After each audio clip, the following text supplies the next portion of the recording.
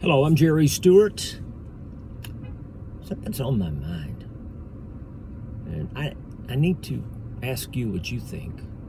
And I'd like for you to give me an answer. Why is it today that people can do horrific crimes? Example. There was a shooting yesterday,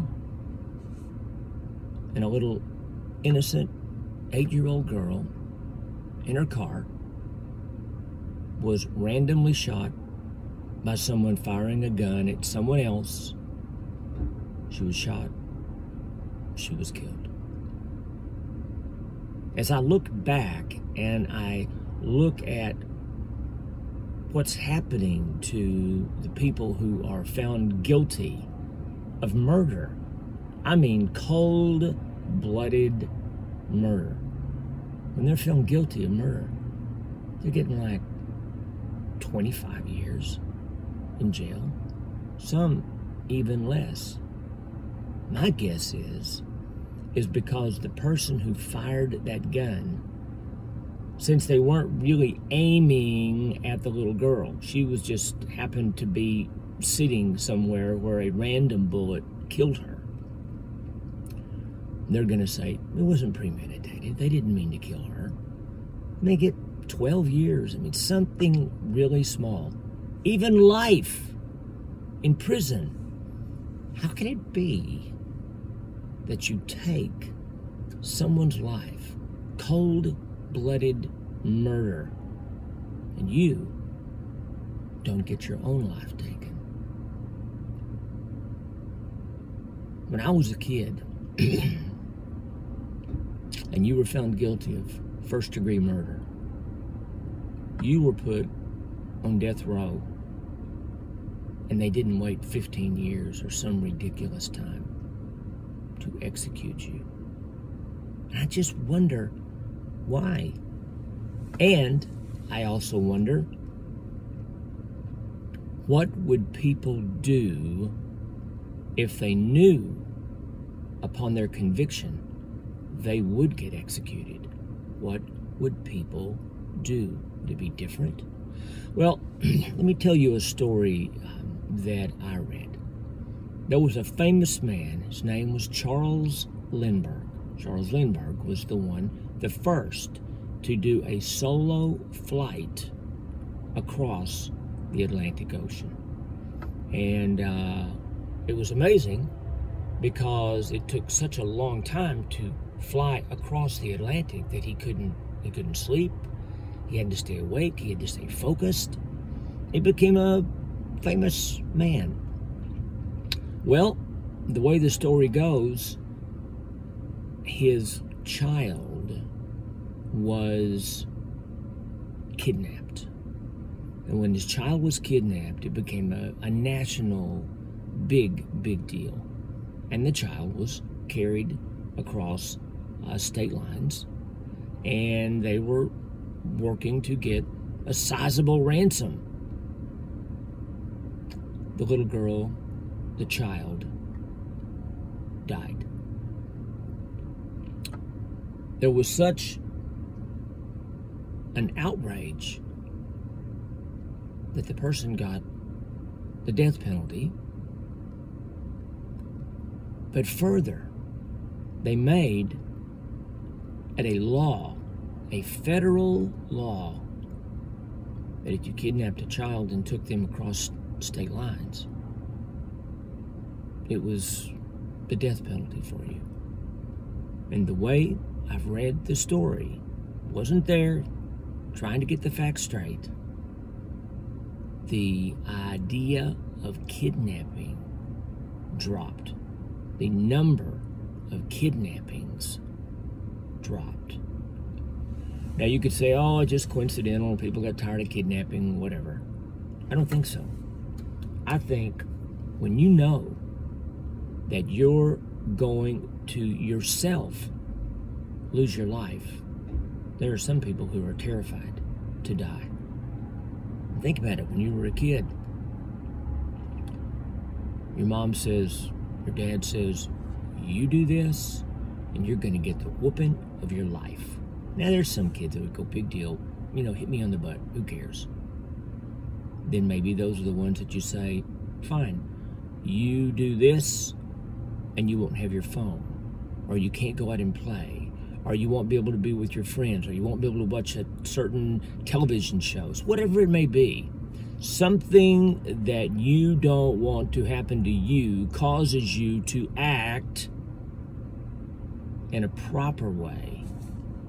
And that's life. We follow the law, so many of us, because we want to be a law keeper, not a lawbreaker. But there are some people that would be more than happy to be a lawbreaker, but they don't want to break the law because they don't want the consequences. So, in the Bible, it says real clear, an eye for an eye, a tooth for a tooth. Talks very specifically in the Bible about the rights that the survivors have when one of their family is killed. And it most always turns in the Bible to be execution. Some have said, well, that was the Old Testament. And the New Testament, Jesus just said, love everybody. Just love everybody. Interestingly enough, go over to the book of Romans in the Bible, and you will see that it talks about the using of the sword as a way to have someone reap what they sowed. We're not going to use that sword to clean their toenails. We're going to use the sword to kill them, execute them. Now, maybe I'm wrong. Maybe I'm bending too hard to look at the left. But it really seems like when I talk with people, those who are so much against capital punishment are from the left. Now, that may not be true in all situations, but I find that people who are left-leaning are more apt not to want to see the death penalty. Oh, and by the way, not just the death penalty, but there are some people that have been on death row for like 20 years. Okay, you did something horrific. You have been found guilty. You get the death penalty. Oh, and by the way, we'll wait 20 years before you get executed. What sense does that make? Aside from the practical thought that it costs a lot of money to take care of a person for 20 years. And states are paying for it. If it's a federal prison, the feds are paying for it. You know who the state is and the feds are? Us. You and I. We're paying for people who have done horrific crimes. We're paying for them to be kept alive. Now you would say, well, that sounds really mean and harsh. Why can't you just be a nice guy? Well, if the story of Charles Lindbergh's child, if it is true that when that new rule law was passed and people were made aware that if you kidnap someone, I think it went further, and by then they were already having the death penalty if you killed someone. But if you did something that said, you do this, you're going to be executed, no ifs, ands, or buts, and it isn't going to be 20 years from now, and the amount of the kidnappings dropped. Why? You'd have to figure, well, why do I want to kidnap this person when I'm afraid to die and I don't want to die? So it dropped. So today, do we believe that if a person commits a horrific, cold-blooded murder, premeditated. Do we believe that if there was the death penalty, that those crimes would go down? I say yes. I say yes. I say yes big time. So which is more important? To keep a person alive who just killed somebody. They don't care. Which is more important? Their life or an 8-year-old child that did nothing to deserve the dying? I think from a practical thought, if we could keep more people, more innocent people alive by having capital punishment, the death penalty, then that's a good thing. And I want somebody to tell me, somebody who's listening, one of my subscribers, if you just happen to walk by and you see this, tell me why, if you know, why there is so few death penalties, and why does it take so long, and what's the thinking about all that? I think it's time for us to start looking from a practical standpoint as to what in the world is happening with so many of our laws. Where do we get some of these laws?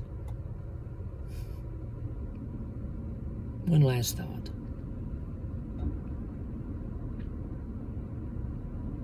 Why would somebody be opposed to the death penalty for a person who premeditated a cold-blooded murder? Why would they really not think that that's bad enough? It's not really that serious. And at the same time, they have no thought whatsoever to execute a child, an unborn child, to execute a unborn child. Here's one last thought. A woman is on her way to the abortion clinic to have her child aborted. She's driving down the road, and a person runs a signal light. A drunk driver runs a signal light and plows into her and kills her and, of course, the unborn child. So when they bring the matter to the courts, guess what? It's not a single homicide. It's a double homicide. You not only killed that person, you killed that person's baby. How can we be having someone who's going to an abortion clinic to have their baby killed, but yet the person who kills their baby before they get there, that's murder? There are some wacky thoughts going on in our country. And I wouldn't want to be one of the people who has to fight in Congress or be part of a congressional body. And I can see why a lot of people don't want to be. But the point would be this. Why is it the way that I've just explained? I'd like to know what you think. I'd really like to have you, become a subscriber to this podcast.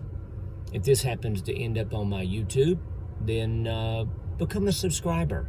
These are the kind of things that I talk about. I don't really need to be part of the groups that are talking about whether one political matter is more important than another political matter. There's plenty of people covering that. I'm talking about the things of life. The things of life. And by the way, I'm a Christian.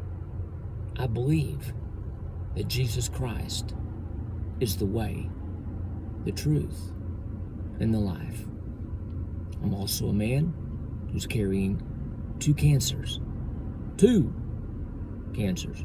I don't know anybody right now who has 2 cancers but me. And I'm at peace. I'm not afraid. And I'm living my life. Most people have no idea that I've got anything wrong at all. I would encourage you to, follow what I have to say. And take me to task if I'm wrong on something. Agree with me if you agree. Thanks a lot. Jerry Stewart at JerryStewartUSA.com. God bless you. Bye-bye.